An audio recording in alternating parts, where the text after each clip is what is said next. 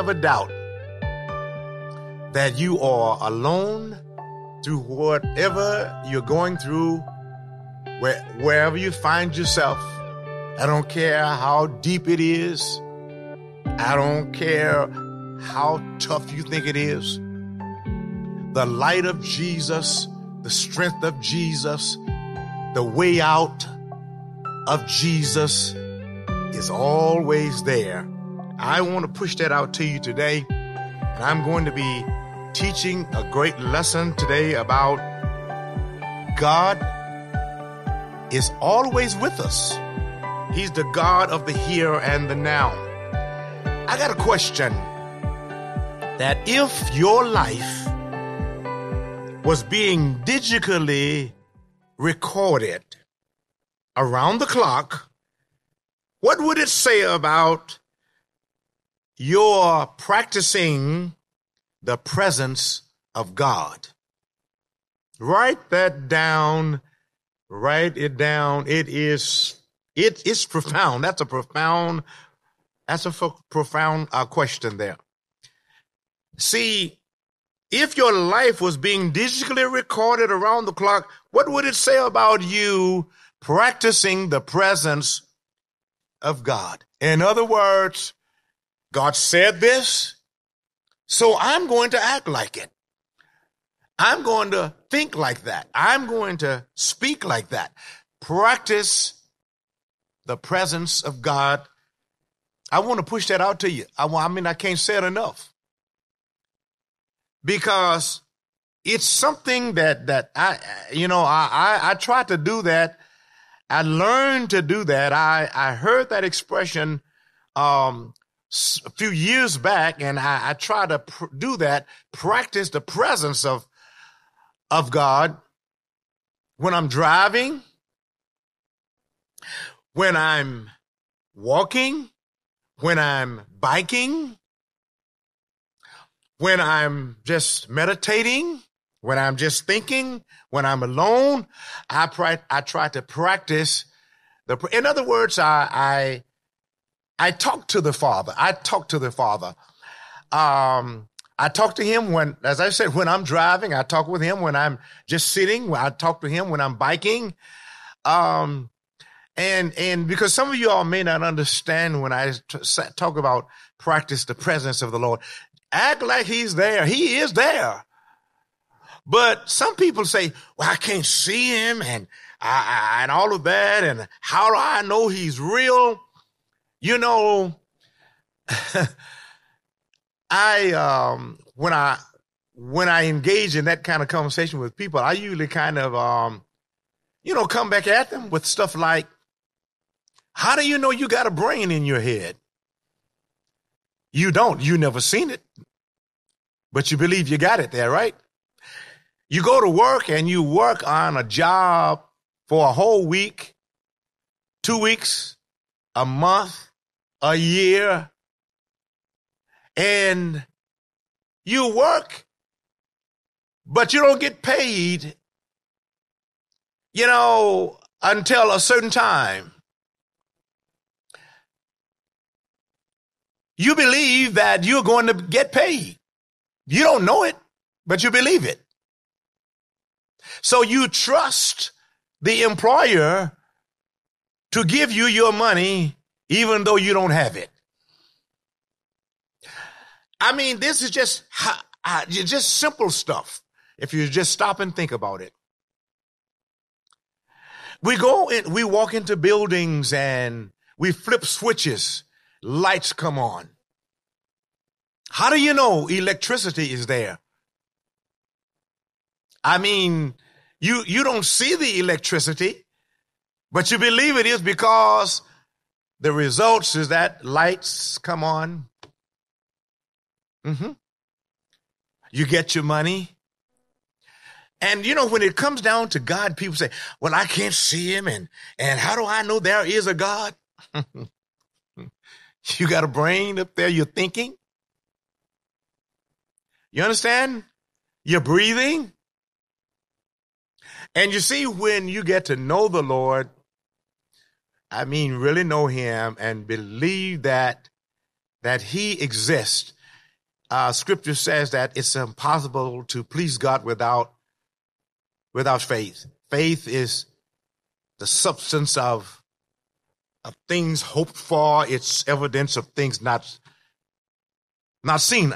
I don't have, but I believe it. And we do so many things just by faith, just because we believe it without even seeing it. Practicing the presence of the Lord is basically kind of the same way. I mean, I'm driving my car, but I'm talking to the Lord. And you know what? Inside of me, there is something going on in there that lets me know that he's there. I praise him for that. Just practice the presence of the Lord. Practice the presence of the Lord. Just talk with him.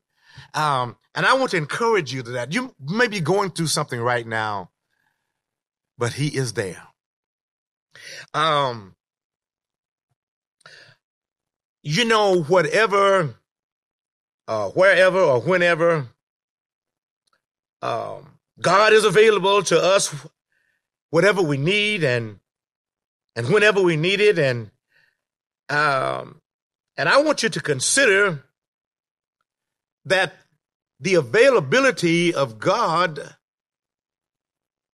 is there all the time.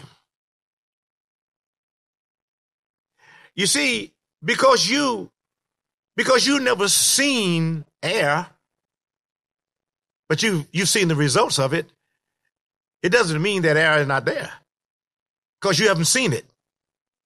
The wind is blowing. You don't see the wind, invisible, but you see the results of it. And it's just real practicing the presence of the Lord.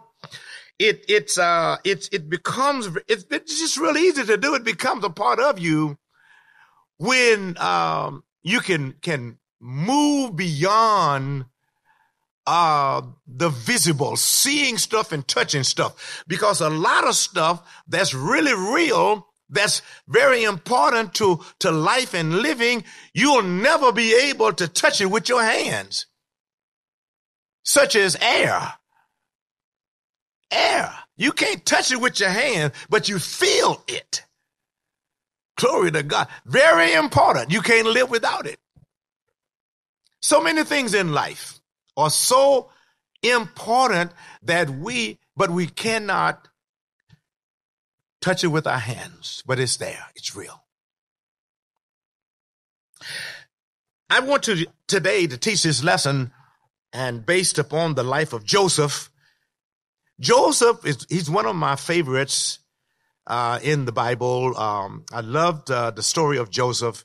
When I think about the life of Joseph, for me, he's a model for how to live a life in the presence of God, practicing the presence of God. I mean, Joseph had so many things that happened to him, but he always acted like God was there. I mean, he acted like God was just there, so much so until his own brothers became jealous of him. I mean, Joseph here is talking about stuff that, and brothers are looking around talking about he's crazy. What's wrong with him? Joseph is having dreams and all of this, and Joseph, I mean, it was as though it was real to him. He practiced the presence of God. And Joseph was one of these people who said, well, whatever and whenever and wherever, I'm going to practice the presence of God because I know God is there. Without faith, it's impossible to please God. And he who comes to God must believe that God exists. Can't touch him, with the hands here, but you must believe that God exists and that God is a rewarder. God rewards us. Now, there are a few chapters of of Genesis that covers Joseph's life, and these chapters that cover Joseph's life, they are They're just small, tiny fractions of his whole life. But, you know, when you fall in love with, and Joseph is one of the guys in the Bible that I love to just read about him and study his life. It's just so much stuff you can just glean from that. Here's a man, even as a teenager, having dreams, and and from those dreams, he believed the stuff. He believed it. And of course, you know, he would just talk, and he'd tell everybody, I dreamed about this. I dreamed about that. And sometimes, you know, in telling everything, you can provoke people to jealousy. But Joseph just had to tell it. But, you know, so today we're gonna talk a little bit about Joseph's life and see what we can pull from his life.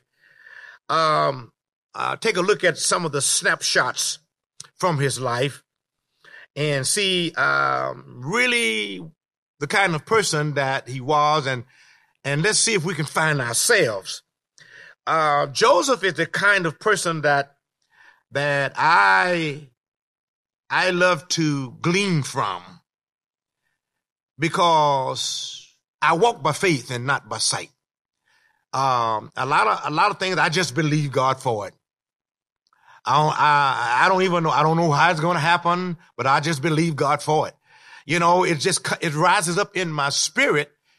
And faith is something. Faith is one of those subjects in the Bible that if you're not really sure about who you are and where you're going, people will just really kind of think you're crazy. Because people, even in the church today, are so earthbound, and they are so visual. They gotta see everything and touch it and all that, or else they just won't have anything to do with it.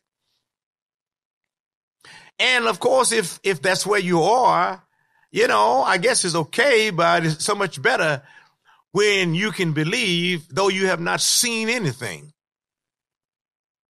So let's kind of take a look at the life of Joseph. I want you, if you have your Bible, and I'll get it, and paper and pen, and because I'm going to be giving you some stuff here, you may want to write some of it down, and talking about life. But there are three things that I'm going to deal with today. Number one, I'm going to talk about the faith factor. The faith factor, F-A-I-T-H, the faith factor. And then I'm going to talk about the here factor. And then I'm going to talk about the now factor. Now, all of this we're going to pull from his life, from the life of Joseph, and let's kind of see where we are. Can we find our faith photo? Again, God is the God of the here and the now, and he's always available, and he's always available to us. Glory to his name. The faith factor. The faith factor. If I had to summarize Joseph's approach to his life, it would be this. And here we go. That he walked by faith. If I had to summarize his life, he walked by faith. In other words, he believed that God was doing something in all of his ups and all of his downs. In every moment, he believed that God was doing something in his life. Something was going on. He didn't allow himself to to go to chasing rabbits and began to thinking in a negative way about this and that. No matter what happened to him, he always believed that God was doing something in his life. Now, even the dreams of prominence that he had as a teenager and the revealing of which occurred the jealousy of his brothers in Genesis 37, verses 5 through 11. We can see that. Genesis 37, verses 5 through 11. We can see that. That took place there with, talks about Joseph's dreams. Joseph believed God was in those dreams. He believed God was in those dreams that he was having. Like I said, now, when you go to talking and telling people about dreams and visions and things like that, I'm telling you, you have to be real careful about it, because everybody is not where you are, and everybody is just not on that level. Everybody ain't going to believe you. And so the average person will look at you strange and think that you've gone off on the deep end, when really faith living, faith walking should be a natural thing for believers. I mean, to believe that God heals, to believe that God saves, to believe that God set free, to believe that God delivers should be a very common thing for believers. We walk by faith and not by sight. But thank God we have an example here in the Word, Joseph. And as I said, he believed God was in the dreams he was having. And so he just believed God. So he'd go out and talk about it. And we don't have any records of Joseph questioning God. We don't have no records of that. I mean, there's nowhere you can't find ain't no records about it, but if he did, we have no records of it. No records of him complaining to God or treating others badly as a response to his own bad fortune. I mean, even when he got beat up and locked up and thrown in prison and accused, all of that. We don't have any records where he got mad with people and upset, started complaining. We don't have any records of that. Somehow or another, Joseph knew that the hand of God was just on him. Favor of God was just on his life. He knew that, and the scripture says that, and God was with Joseph. And God was with Joseph. When God is with you, man, let me tell you, failure got to go. Whatever you touch, that thing prospers. When God's with you. And God was with Joseph. And God was with Joseph. Now, as I continue here, this is summarized, of course, in those dramatic moments after Jacob's death, when he told his brothers all of this. And in Genesis 50, verse number 20, I have it here. Here's what Joseph said. He said, now this is Genesis chapter 50. He says, talking to his brothers, he said, and this is after Jacob's death. He said, but as for you, you meant evil against me, but God meant it for good. Look at that. What they did, he's letting them know you meant it for evil against me. But you can see here that, but God was with him. He says, but God meant it for good, in order to bring it about as it is this day, to save many people alive. Genesis 50, verse number 20. So God was in it even when the brothers were plotting and planning to sell Joseph. The Lord was right there. God was watching. God was right there. God was in it.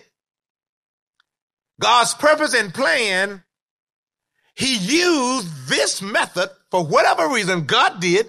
God used this way, this method, to get Joseph from where he was to where God wanted him to be for the next season in his life.